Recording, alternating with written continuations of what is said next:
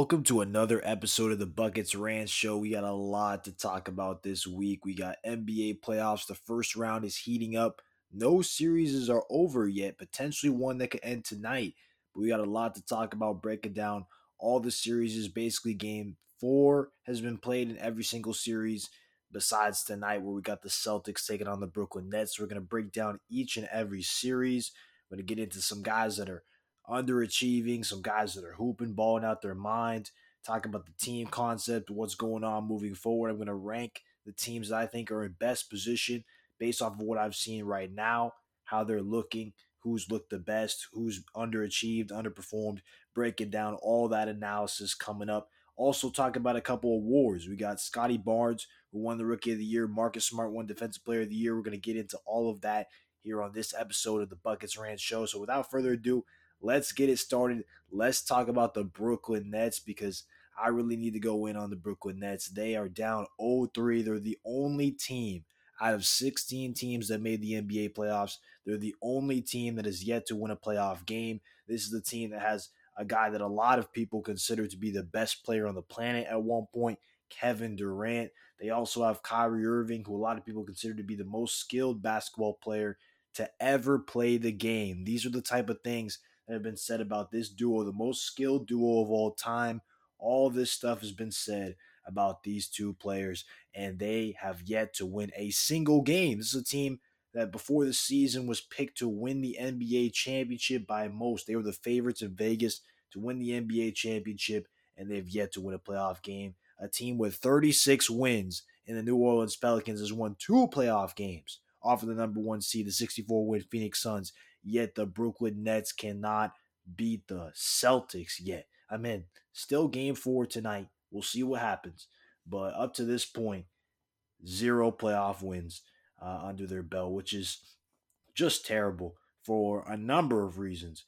And we're going to get into them right now. We're going to get into how Kevin Durant has played one of the worst playoff performances by a superstar ever. No exaggeration, ever. We have never seen, at least in this generation, a level of first round playoff series that has been this pathetic from one of the best players in the league. And Kevin Durant in this series is averaging 22 points a game, 5 rebounds, 5 assists. He's shooting just 36.5% from the field, and he's having slightly more turnovers a game, 5.6, than he does assists, which is pretty alarming considering he's never been much of a playmaker, but he's been trying to put together more of a playmaking repertoire. He's been trying to facilitate more for his teammates, and it's just not worked out for him.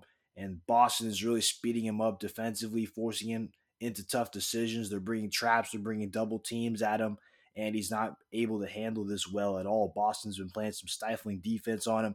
And when we break it down game by game, it gets even worse than the numbers I just read. He shot 9 for 24 from the field in game one with 6 turnovers. In game two, he followed that up with an even worse shooting performance, going 4 for 17 from the field with 6 turnovers. Game three, he only shot 11 shots. He adjusted. He said, you know what, I'll try to be more efficient with my shots, which means I'm going to take less shots, which means I'm going to try to get my teammates more involved, and I'm not going to force the issue. So he only took 11 shots all game, finishing with 16 points and 5 turnovers. Just unacceptable from a guy that a lot of people are considering the best scorer to ever play the game. You can't go out like this. You can't be outplayed thoroughly on both ends of the floor by the opposing superstar in Jason Tatum, and that's what he's done. He's taken it to Kevin Durant on both ends of the floor, and even when KD's had opportunities for single coverage, he still hasn't been able to convert consistently, and it's really tough to see. If you're a Brooklyn Nets fan, if you're a Kevin Durant fan, how do you even defend this? This has been absolutely pathetic. So he's got to not go out like this. He's got to show up in game four. He's got to drop 30 plus. And at least if you're going to lose, at least show up, at least ball out. This was not a situation before the series where people were looking at the Brooklyn Nets saying they have no chance. I personally picked the Celtics in 6 games, but Brooklyn, you had a chance. You're right there. Hypothetically, you should have had the best player in the series. You should have had 2 of the top 3 players in the series, and neither of these guys have shown up. And when we talk about this notion of KD being in the conversation for the best player in the world, he has never been the best player in the league. Never. Not once. Ever since he got drafted. You look at the guys that have been in that conversation since he got into the league, the guys that have been definitively, to me, better than Kevin Durant since he got into the league: Kobe Bryant, LeBron James, Stephen Curry, Kawhi Leonard had a year in 2019 with the Raptors, and then Giannis Antetokounmpo. Those guys have all had the title of best player in the league when Kevin Durant's also been in the league. And at no point was Kevin Durant better than those players in the specific seasons that we're referring to. So even though he's consistently been in the top three for most of his prime, even though he's going to be considered one of the greatest of all time, and certain attributes of his game, you could say he's been the best in the league at. As an overall basketball player, when we look at impact, when we look at production, he has never been the best, the number one spot in the league. Even when he was winning back to back finals MVPs with the Golden State Warriors, let's be real, that was Stephen Curry's team. Stephen Curry was the driving force of that team. Steph Curry was the best player on that team. And we're seeing this year with Golden State, they didn't need Kevin Durant at all. The team in 2015 won the championship. In 2016, they went 73-9 with the unanimous MVP of the league. They were up 3-1 in the NBA Finals, and they choked. They did. They choked. But they had already won a championship with that core. They could have brought it back. They could have made other improvements to the roster. Just because they signed Kevin Durant, one of the greatest basketball players in the world, does not mean that they needed him. And validating the fact that they quote unquote needed him winning the finals MVPs, that doesn't mean much, if anything. It really doesn't. It just means he showed up and had two phenomenal series in the NBA Finals. It means he's an incredible scorer, an incredible player, and he balled out. But that doesn't mean Golden State needed him. They've regrouped the roster. Steph and Klay didn't play the last 2 years, and they struggled. Steph played 5 games in the 2020 season. He had a full season where he was playing MVP caliber ball, some of the best ball of his career last year, but Klay Thompson wasn't available. He was still injured. So they come back this year with the full band: Steph, Klay, Draymond, even though Klay missed almost half the season and Steph missed time at the end of the year. So they basically hadn't logged, they logged like 11 minutes together during the regular season. But now in the playoffs, they're all together. They're all whole, even though Curry's still coming off the bench. And look how they look. We're going to get into that later, but they look absolutely phenomenal. They look absolutely unstoppable, potentially the NBA championship favorites. At least to me, going into the playoffs, they were my pick to win the championship. So, and that's without Kevin Durant on the roster. So you can't sit up here and tell me that the Golden State Warriors needed Kevin Durant to win a championship. It's looking like, if anything, Kevin Durant needed the Golden State Warriors to win a championship, because we have not seen Kevin Durant come anywhere near a championship since then. And before then, we saw him go to the NBA Finals in 2012, lost in 5 games to the Miami Heat with OKC. And then they blew a 3-1 lead against Golden State in the Western Conference Finals of 2016. Ever since that moment, Kevin Durant has not been back to a conference finals. And he pushed the Bucks to 7 games last year, and that was very, very impressive. But that was a second round exit on his resume at the end of the day. And if you get swept, or even gentlemen swept, by the Boston Celtics in the first round this year, it's just a terrible look. It really, really is. And it's another year of KD going to Brooklyn, trying to do it on his own way, his own terms, and failing.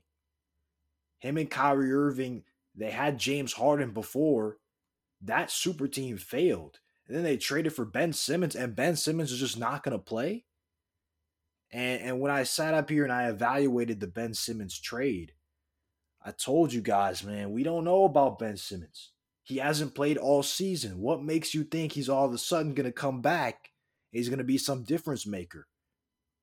He hasn't even come back yet. His back is sore. That's what he's saying. His back is sore. And he hasn't been playing. Keep in mind, he hasn't been playing NBA basketball all year long, but his back is sore. It's bad in Brooklyn right now. It really, really is. That trade, not looking good whatsoever. And you weren't able to capitalize. Again, there was a lot of variables to why it didn't work with the big three in terms of James Harden, getting his hamstring injury, Kyrie Irving getting injured. I get it. I get it. But at the end of the day, Harden wanted out for a reason. And it just, you weren't able to materialize anything of substance. And if KD does not win an NBA championship with the Brooklyn Nets, it's going to be a huge stain on his legacy and his resume. And this season, the way it's going, this playoff series is a pretty big stain as well. Even though he was phenomenal in the regular season, he has not brought that same energy into the NBA playoffs. And it's a bad look for him. And he's got to be better. Simple as that. The Brooklyn Nets are in a very, very tough situation. And people are beginning to finally see some of the things that people have been saying about Kevin Durant in terms of he looks like this unstoppable basketball player when he's on a Golden State Warriors dynastic squad with two of the greatest shooters of all time in the backcourt and with the best defender in the league, Draymond, in the front court. Like that's a situation where you're going to look ridiculous. They're not going to be able to trap you. They're not going to be able to double team you. The type of defensive attention that you're receiving is the type of defensive attention that Stephen Curry has been receiving for years. So it's not the same situation. He's really starting to figure that out. Even now with James Harden not in the mix, you can load up more on Kevin Durant and Kyrie Irving. And we'll get to Kyrie Irving in a second because he has a lot of blame as well. And the superstars, both of them, are to blame for this series because the role players have actually shown up. The other guys, I mean, they're basically doing what we expect them to do. Kyrie Irving and Kevin Durant are the guys that are not doing what we expect them to do. Kyrie Irving had a phenomenal game one, 39 points, but outside of that, it's been real suspect, Kyrie Irving. It's been real suspect, man. And 16 points from you is not going to cut it. You got all the skills, all the bags of tricks. You got the best handle. You even got a post game as a guard. I've raved about Kyrie Irving's skill set and how much I like him as a basketball player and the type of things he can do. But production matters. And when you're not producing in the postseason, it matters. And we got to get on you for it. And looking back at the decision these guys made to team up and the guys they chose to leave, Kyrie Irving left LeBron James at the point where he was the best basketball player in the league. He said, I want my own team. I want to be out of LeBron's shadow. I want to be in a new situation. And what happened? In Boston, it didn't work out. First year, they looked like they were going to go to the finals. Kyrie gets hurt again. This is a theme. Kyrie Irving has sacrificed finals opportunities, championships opportunities at least, because of injury for multiple years. And that happened his first year in Boston, then second year in Boston. They lose in the second round. Kyrie underperforms, the team underperforms, and they go home. And now he's about to get beat by the same team that he left again, Boston, and had the fallout with. He's about to lose to that team. That's a bad look. That's a very, very, very bad look. And the fact that Kevin Durant left Steph Curry and now he's seeing that, man, this building a team thing is pretty hard. It's hard to build a championship squad from the ground up. We got ways to go to get to where we want to be. That's what he's realizing. And with Steph Curry, he built that thing from the ground up in Golden State. And KD got there when it was already built. It was already built. He did not have to build anything. He just came in there and continued to do what he's been doing his entire career. Get buckets, do some little things out there, rebound a little bit, pass a little bit, Very, very great basketball player, but he didn't have to build anything with the Golden State Warriors. They already built it. So it'd be interesting to see how this core moves forward because they have talent. KD and Kyrie are phenomenal talents, but they got to figure it out production wise, impact wise, and get it done in the postseason because it's going to look very, very bad for them if they can't. As I said before, the only team in the playoffs right now without a playoff victory. This was a team preseason you guys labeled as a team to beat, and they were favorites to win the NBA championship. So, further layers onto this series. The fact that Jason Tatum and Jalen Brown were both drafted via Brooklyn Nets picks from a Kevin Garnett and Paul Pierce trade years ago, that's tough. That's tough right there. Boston's head coach, Ime Udoka, was on Brooklyn's head coaching staff last year. And we already mentioned Kyrie Irving losing to his former team. Just a lot of layers. A lot of layers in this series. And it was supposed to be the most competitive first round series going in. And all the games have been relatively close, to their credit. Jason Tatum got a buzzer beater to end game one. And the other two games were within 6, 7 points. So it's not like these guys are getting blown out, which even makes it even more crazy that we're calling for the superstars to show up because they hit a couple buckets and it's a completely different game, completely different series. So, very interesting stuff there. Credit to Boston. Their defense has been stifling. Jason Tatum, a two-way superstar, particularly with his impressive defense on KD. He's been the primary defender on KD, doing a heck of a job. And when we look at the top playoff defenses right now, the Celtics and the Miami Heat have to be the two at the very, very top. And speaking of the Miami Heat, the Miami Heat are up 3-1 in their series versus the Atlanta Hawks. And Trae Young, we got to have a similar conversation to KD. Obviously, your legacy and your resume, we're not like 14 years in like we are with Kevin Durant. We're only a couple years in. Your chapters, your books just beginning to be written. But this is one of those series that is a very, very bad look for you. And I've raved about Trae Young numerous times on this show, on everything I've been doing, like in terms of my analysis. Like Trae Young has been the supreme offensive weapon in the NBA. He led the league in total points and total assists. He's been dynamic, averaged almost 30 points a game and 10 assists a game this season. And he got held to single digit scoring in multiple playoff games by this Miami Heat defense. Unacceptable. No matter how they're defending you, single digit scoring for a guy that averaged almost 30 points. That's nuts. And for the series, Trae Young's averaging 16 points, 6 rebounds, 6 assists, and 6 turnovers. Again, high turnovers just like Kevin Durant. Shooting 35% from the field, similar to Kevin Durant. 21% from 3-point range. And in game one, he had 8 points on 1 for 12 shooting from the field. And then in game four, he had 9 points on 3 for 11. That's not going to cut it. That's really not going to cut it. And Trae Young is a guy that's one of the top shooters, especially off the dribble and from limitless range. He's one of the top shooters in the league and shooting 21% from three. He's not getting clean looks. I understand it. And if he wants to get clean looks, he's got to shoot it from basically the logo, which he's hit several logo shots in this series. But regardless, it's just you got to find a way. You got to find a way to be an impactful offensive piece of the team. And he is generating a lot of attention, but he's not been able to cash in. The Hawks have not been able to cash in, and the only way they had a chance in this series is because they're the number 2 ranked offense in the league during the regular season, and that's mainly carried by Trae Young. And so if Trae Young is bottled down, which the Miami Heat knew, they bottled him down, and now the series is over, basically. Heat are up 3-1. Trae Young got a game. He was able to hit a deep three down the stretch. He was able to outscore the Heat in clutch time, and he was able to hit the game-winning floater in game 3. So props to him for that. And even in that game, he wasn't having some phenomenal game.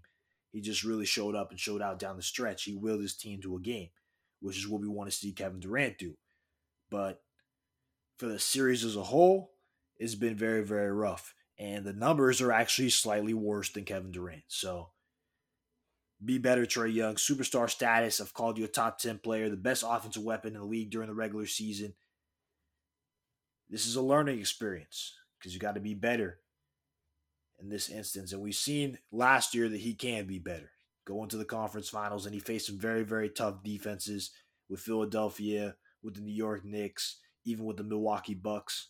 He faced three very, very tough defenses last year, and he got it done. So maybe not quite as good as his Miami Heat defense right now, but he's faced some elite defenses and he's shown up. So this is something he'll have to work out and figure out. He said he's never been guarded this way since high school. So he'll figure it out. But props to the Miami Heat, man. And Jimmy Butler is having a spectacular series, averaging 30 and a half points, 8 boards, 5 assists on 54% shooting from the field, 44% from three, and 79% from the free throw line. And the biggest thing I'm taking away from Jimmy Butler in this series is his confidence. He's very confident and willing to take the three, knocking it down, and he seems absolutely in control on the offensive side of the ball, dictating the pace, the tempo, and just getting to his spots easy. He wasn't able to get to his spot, or he took the wrong spot when he took that fadeaway three in game three at the end, but overall, Jimmy Butler has been able to get to his spots, and the Hawks defenses have not provided much, if any, resistance for him to get to those spots. So, Jimmy Butler, phenomenal. I want to see if it can continue. You know, you got potentially the Philadelphia 76ers in the second round. The defenses are going to get better. The Hawks are not a great defensive team, so the defenses are going to get better. I want to see if Jimmy can continue to rise and shine because they're going to need this. Maybe not even 30 points a game. They're going to need 25 plus. They're going to need some 30-point games in there. So we'll see if Jimmy's up to the task. We've seen him ball out before, so hopefully for the Miami Heat fans' sake, they can get that done there. And then PJ Tucker, gotta mention him. He's been taking the the Trae Young assignment defensively. He's been the primary defender, and he's doing a very, very good job on Trae, while shooting over 60% from downtown. So props to PJ Tucker, and we saw how key he was for the Milwaukee Bucks in the playoff run last year. Had great defense on Kevin Durant, amongst others, throughout that playoff run. So PJ Tucker is going to be vital if the Miami Heat want to make another deep playoff run. And then Kyle Lowry's injury, he missed game 4. So hopefully Kyle Lowry can come back soon because they will need Kyle Lowry in the Philly series.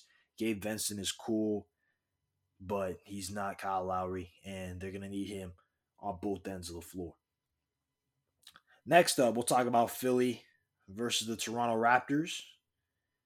And the Sixers are up 3-1 in this series. Really love what I've seen from Tyrese Maxey. Tyrese Maxey's averaging 23 points per game. He's shooting 55% from the field, 45.5% from three, and 93% from the free throw line. He, to me, has been the star of the series. Obviously, Joel Embiid has played great. 26 points, 11 rebounds on 49% shooting. He hit a game winner in overtime in game 3. A step back, fadeaway 3. Like, the fact that you are 7 feet tall and doing that type of stuff is ridiculous. But at the same time, the efficiency of Tyrese Maxey and his consistent production, particularly in game 1 and game 2, to take them out to a 2-0 series lead and really put them in great position to ultimately come to Toronto knowing that they only have to win one game, which Embiid was able to get done. Major props. Major props. And really the core 4, so to speak, the main guys that you're looking at offensively for the Philadelphia 76ers, where most of the points are going to come from, they've all shown up. And although Harden hasn't done it with his scoring, he's shown up as a facilitator, double-digit assists. He's averaging a double-double, 19 and 10. But I will say, for Harden's sake, I am worried a little bit, and I've mentioned this numerous times about his lack of explosion, getting to the basket, and his first step just seems slower, but he's still phenomenal. And he's still a very key impact piece, and Philadelphia is definitely happy that they have him instead of Ben Simmons, who wasn't even playing, so they'll definitely take that trade 10 times out of 10, and it's going to help them get to the next round because Harden's setting the table for all these other guys to get their shots and playing that facilitator, point guard type of role really, really well.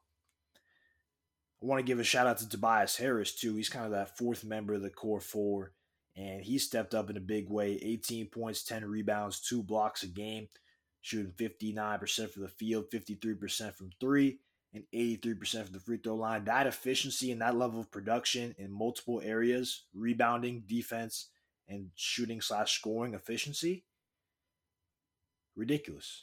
Ridiculous from him. And he's not been someone that you could count on earlier in the season. So the fact that he's been able to step up and make big time shots, make big time plays, got to tip your cap, because if Tobias is playing like that, the Sixers have a real chance of being legit.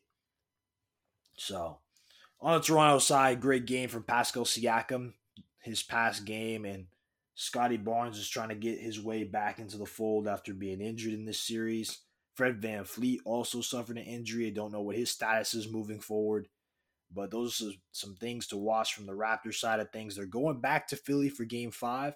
I do believe the Sixers will close out game five at home, but props to the Toronto Raptors for at least getting a game. Although a lot of y'all said the Raptors are going to win this series, which I personally did not see. So I can't believe that those were takes going around, especially considering Philly just had way more talent than the Toronto Raptors. And talent isn't necessarily everything, but it's a lot of the thing in the playoffs. And there's a big mismatch from that aspect of talent. Switching gears, we'll talk about the Bucks and the Bulls series. The Bulls are trailing now 3-1 in this series.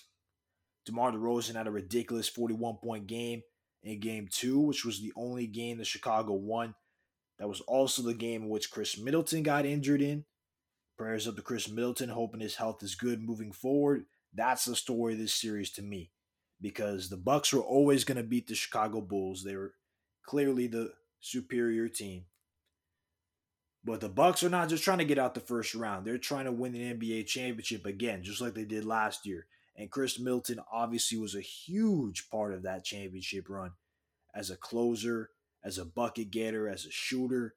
They need Chris Middleton to make a deep playoff run. And so we want to see what his health is going to be moving forward. Will he be available? And in what capacity will he be available in for the next series? Versus a Boston Celtics team that's looking phenomenal, especially on the defensive side of the ball. So that's what I'm looking for in this series. But Giannis, 27.5 points, 14.5 rebounds, 7 assists, and 2 blocks. Dominant. MVP level stuff. I still believe he should have won the MVP this year, but it's okay, because he's got his eyes set on his second Finals MVP, and we all know at this point in time that Giannis Antetokounmpo is the best basketball player on the planet.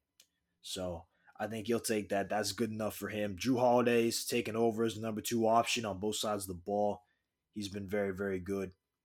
And then you have some of the support pieces showing up for the Bucks. Jrue Holiday, obviously stepping into a bigger role with Middleton out, so everyone else got to step up a little bit too. Brook Lopez, Bobby Portis, and Grayson Allen. Big time shooting from Grayson Allen, and he thrives off the negativity. The Chicago Bulls fans have been heckling him for his injury. He injured Caruso um, on what I believe to be a dirty play for sure, but Grayson Allen's been that type of guy, and he thrives off the negativity. So he's hooping in this series. And Jrue Holiday said in a post-game interview too that the Bucks literally just boo. They boo Grayson Allen like at practice and stuff, which is hilarious.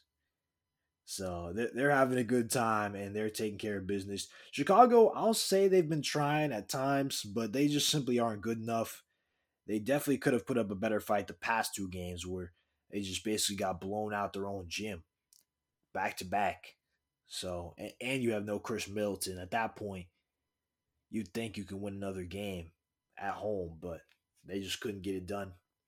And it's tough to play the defending champs. It's tough to play the best player in the league. So I'll give them a pass. And it's their first playoff run in a while. Chicago Bulls have not been to the postseason basically since the Jimmy Butler era. So it was cool to see them back in the playoffs, but short-lived for them for sure.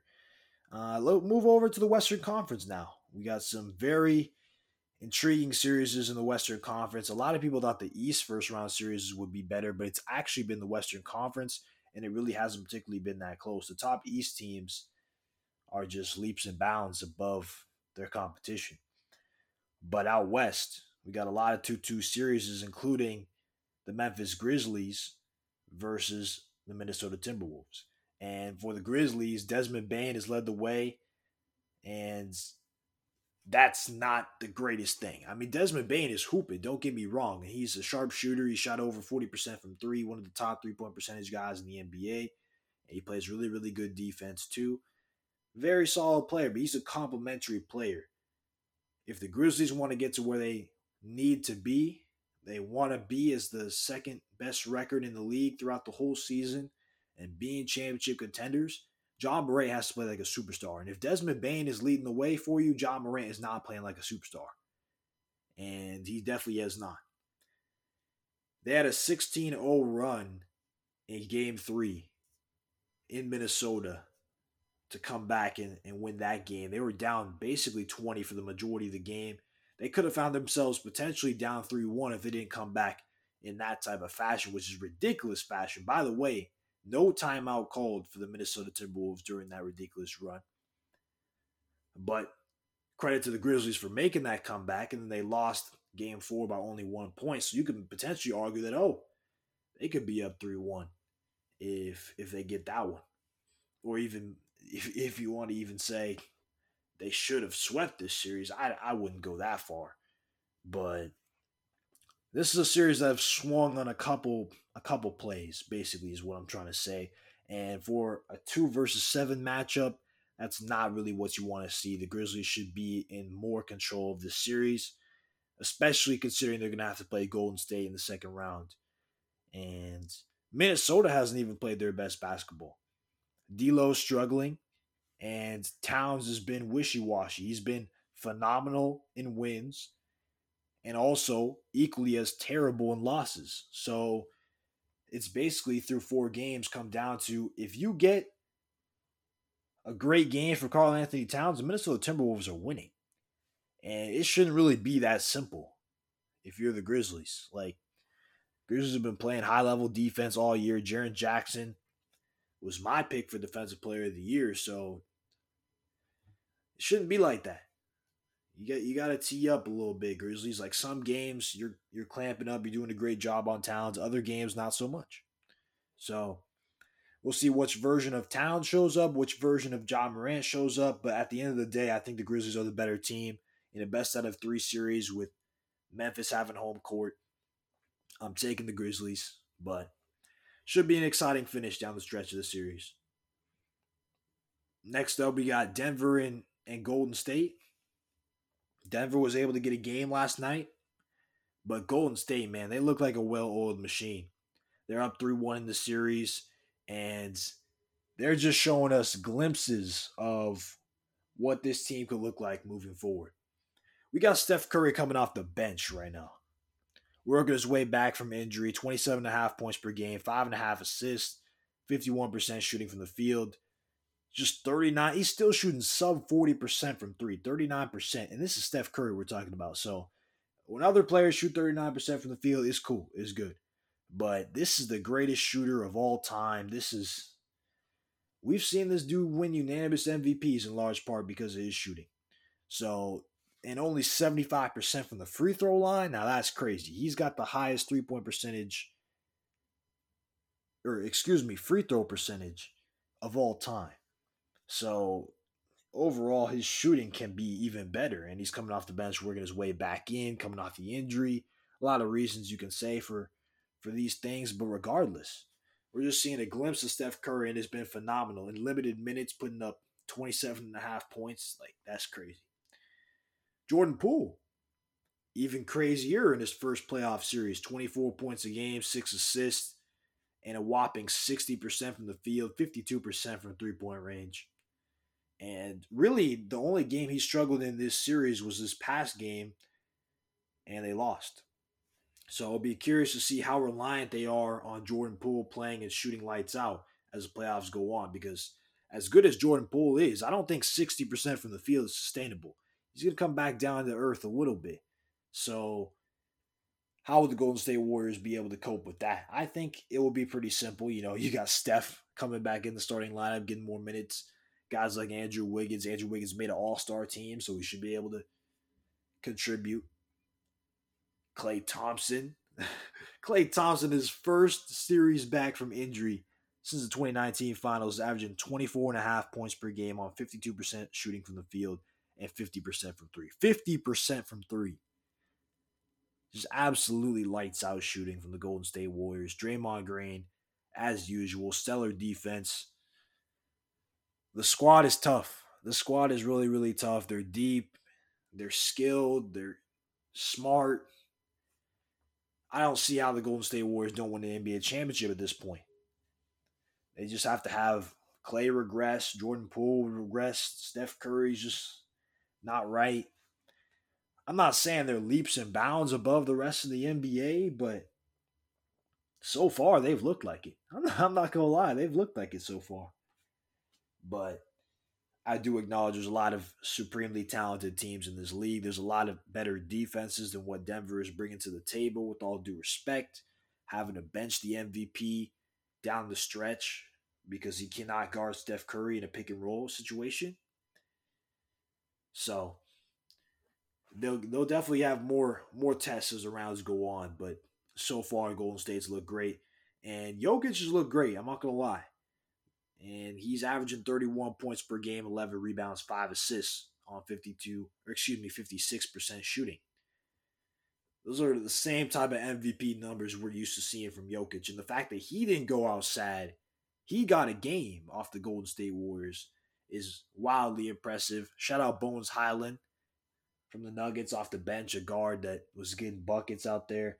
Austin Rivers played some key defense. It was a team effort from the Nuggets. Aaron Gordon shipping in, but overall in this series, let's just say it's not been as much of a team effort. Jokic has really put his backpack on, trying to do everything he can to will this Nuggets team into at least making these games competitive. So props to him. Dallas versus the Utah Jazz. This is a 2-2 series. Jalen Brunson has been the hero for Dallas. 30 points per game, shooting over 40% from three. Looking for a bag this summer, and he's proving worthy of a big bag. And now they got Luka Doncic back. Luka was injured for the first 3 games of the series. He came back in limited minutes in game 4, dropped 30 points in his return, but the Jazz lost, or excuse me, the Mavericks lost. Gobert hit game-winning lob dunk. Hit is crazy, but yeah, just he dunked the ball in off a lob. And Dwight Powell, he missed 2 clutch free throws down the stretch that could have sealed the game for the Mavericks. So, salute to the Jazz, but similar to what I said about Memphis, and even more confident in this one because Luka Doncic is clear the best player. Like, no doubt about it. And you get a best out of 3 series at home with the best player, and Jalen Brunson's going off. Yeah, I got the Mavericks. But should be a good finish. Donovan Mitchell's averaging 30 points per game, but he's doing it pretty inefficiently. Rudy Gobert's had some solid games in there. But I just like this matchup for the Mavericks. I think they can attack Utah's poor defense. And they can honestly attack the multiple-time Defensive Player of the Year, Rudy Gobert, because he cannot stay consistently out on the perimeter. And the lineups that Dallas is going to run out there with multiple guards is just tougher for Utah to deal with. All right, so we got one more series. At game 4 right now, we got the Suns and the Pelicans, 2-2. And you got Devin Booker's injury being the main takeaway in this one. He got injured in game 2. He's sidelined for multiple weeks. Expected to be at least. We'll see how that comes down the line. But Chris Paul having to take over now as a lead guy for the Suns. He was great in game 3. 19 points in the fourth quarter to close it out. Finished with 14 assists, 0 turnovers. Doing typical CP3 activity. Efficient, not turning the ball over, owning the fourth quarter. But then game four is a complete 180. Complete 180, man. 4 points in game four on 25% shooting. You have a chance to go up 3-1 and you're dropping four? I'm not saying in the fourth quarter, I'm saying for the game, 4 points. That's bad. That's bad. Like, life comes at you fast in the postseason. Going from 19 points in the fourth quarter, 28 overall to four. Wow. That's tough. DeAndre Ayton averaging 20 and 10 for the Suns. He's getting more prominent role since Devin Booker went down. He's also trying to get paid. I believe he will, whether it's by the Suns or another team, for sure. Then we got to show love to the Pelicans, too. This is a team, 36 wins on the season. They started off 1 and 12. 1 and 12. Think about that. You start off the season 1 and 12, and you're in the playoffs against a 64-win Suns team, and you're tied 2-2 going back to Phoenix. That's stellar. That's stellar. Brandon Ingram, fantastic in his first playoff series thus far. 30 points a game, 7 rebounds, 5 assists, 51% shooting from the field, 50% from three, 88% from the free throw line. Ridiculously efficient numbers, 30-point score. Doing what we expect KD to do, to be honest. Out there hooping. A lot of KD comparisons given his length, his ability to shoot over the defense. And he's got an edge to him, too.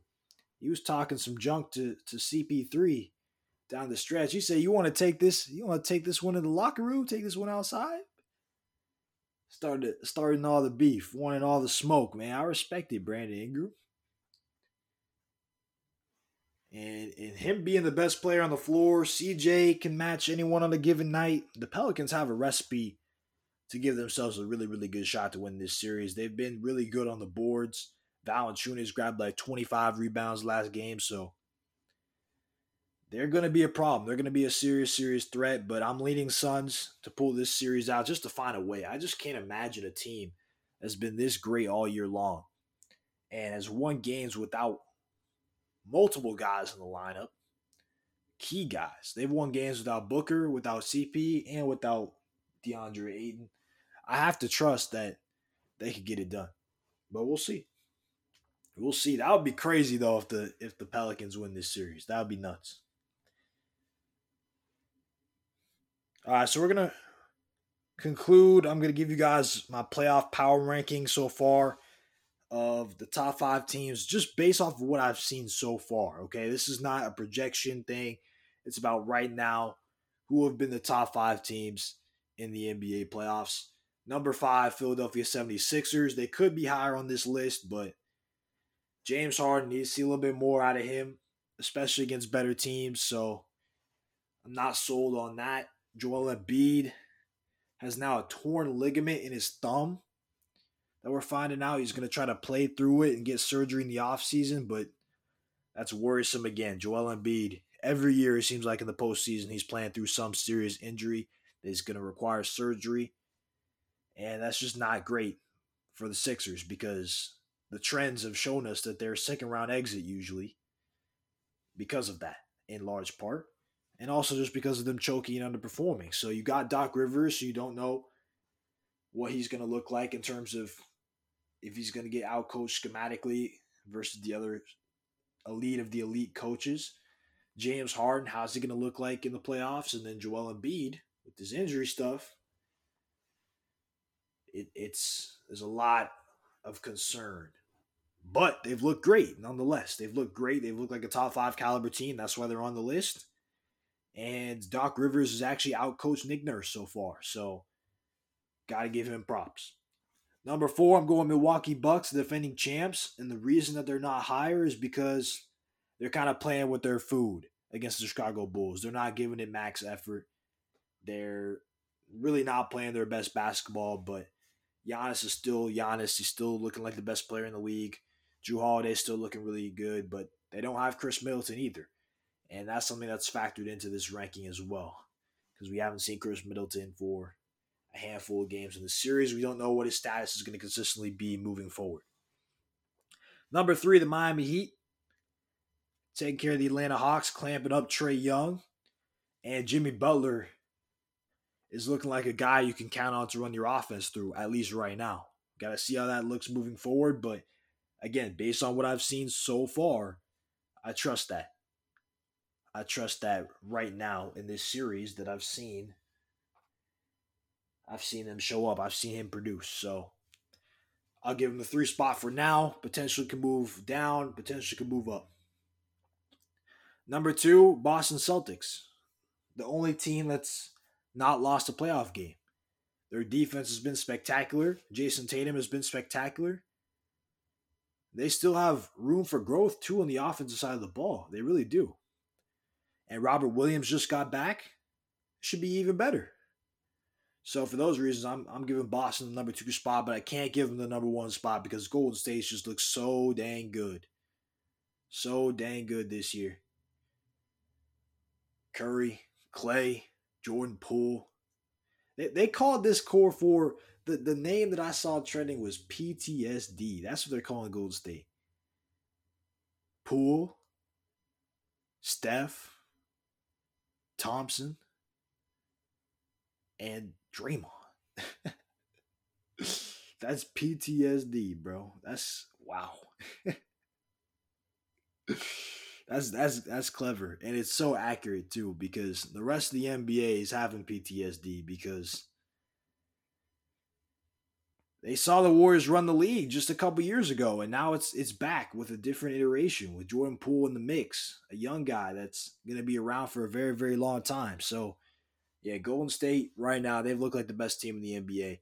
They're getting my number 1 spot. So I got Golden State number 1, Boston number 2, Miami number 3, Milwaukee number 4, and the Philadelphia 76ers number 5. Playoff power rankings based on what I've seen so far. Again, next week we'll update the rankings and do that.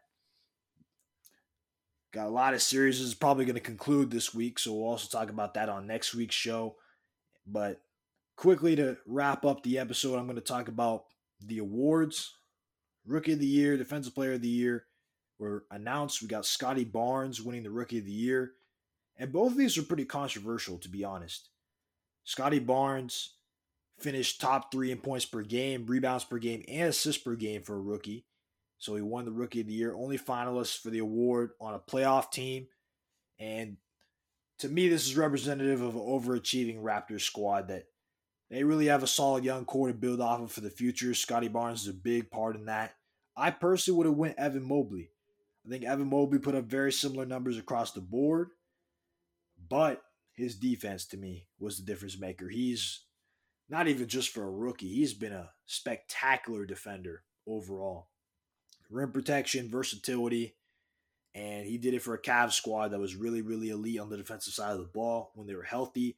And the Cavs were in playoff position when the regular season ended. They did lose back-to-back play-in games to eliminate themselves for the playoffs, but just because it is a regular season award, you still have to say that Evan Mobley had his team in playoff position too. And yes, neither of these guys were the driving forces of their team. Scotty Barnes playing alongside Pascal Siakam and Fred VanVleet, while Evan Mobley's playing next to Darius Garland and Jared Allen. 3 of those 4 guys made the All-Star team. And then Pascal Siakam, who didn't make the All-Star team, is likely to make the All-NBA. So it's not like these guys were the driving forces of their team's success. But they played very, very key roles. I would have went with Mobley, but I'm not mad that Scotty Barnes got it. And he deserved it, as well as Cade Cunningham, who finished 3rd. They all had great seasons. And then the Defensive Player of the Year went to Marcus Smart. He's the first guard to win Defensive Player of the Year since Gary Payton, the 1995-1996 season. And he's brought to the table elite, versatile defense with a team with the best defensive rating in the league. We're seeing what they're doing to the Brooklyn Nets right now. We're seeing what he's done in large part to Kyrie Irving, but also doing a job on Kevin Durant when he gets on him. Boston does it collectively, though, as a unit. They're a great team defense. It's not really just one individual guy, but Marcus Smart is the vocal leader. He's the guy that you're seeing on the ball causing havoc. And I like to see that an on-the-ball defender, a versatile defender, got it. I personally, like I've said before, would have gone with Jaren Jackson Jr. He led the league in blocks. He led the league in what they call stocks, steals, and blocks. And the Grizzlies are one of the best defenses in the NBA. But I'm happy that Marcus Smart got it at the same time. I love to see them rewarding this guy. Man, he really deserves it. The perimeter players also don't get the type of love on defense, and they really have a tough job guarding some of the elite offensive weapons on an island sometimes. So that's basically going to do it for this episode. We got more awards probably coming out next week. Series will be concluding, which we can break down. Appreciate y'all for rocking with us. I'm out. Peace.